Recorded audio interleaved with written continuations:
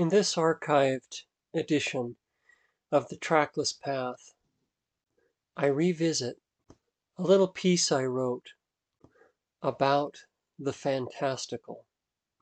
There are truths long dormant which will once again come to life. And if I could tell you what they are, it's likely that you wouldn't believe me.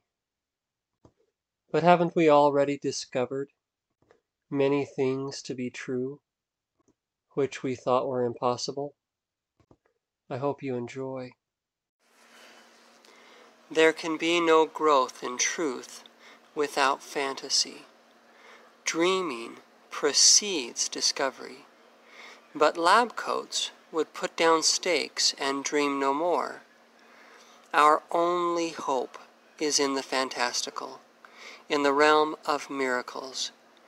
If you don't believe it now, you will in that day when only a miracle will do. Or you will despair. So do not rule out the impossible.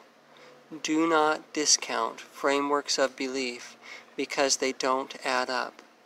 Nothing ever added up until some dreamer discovered a new 2 + 2.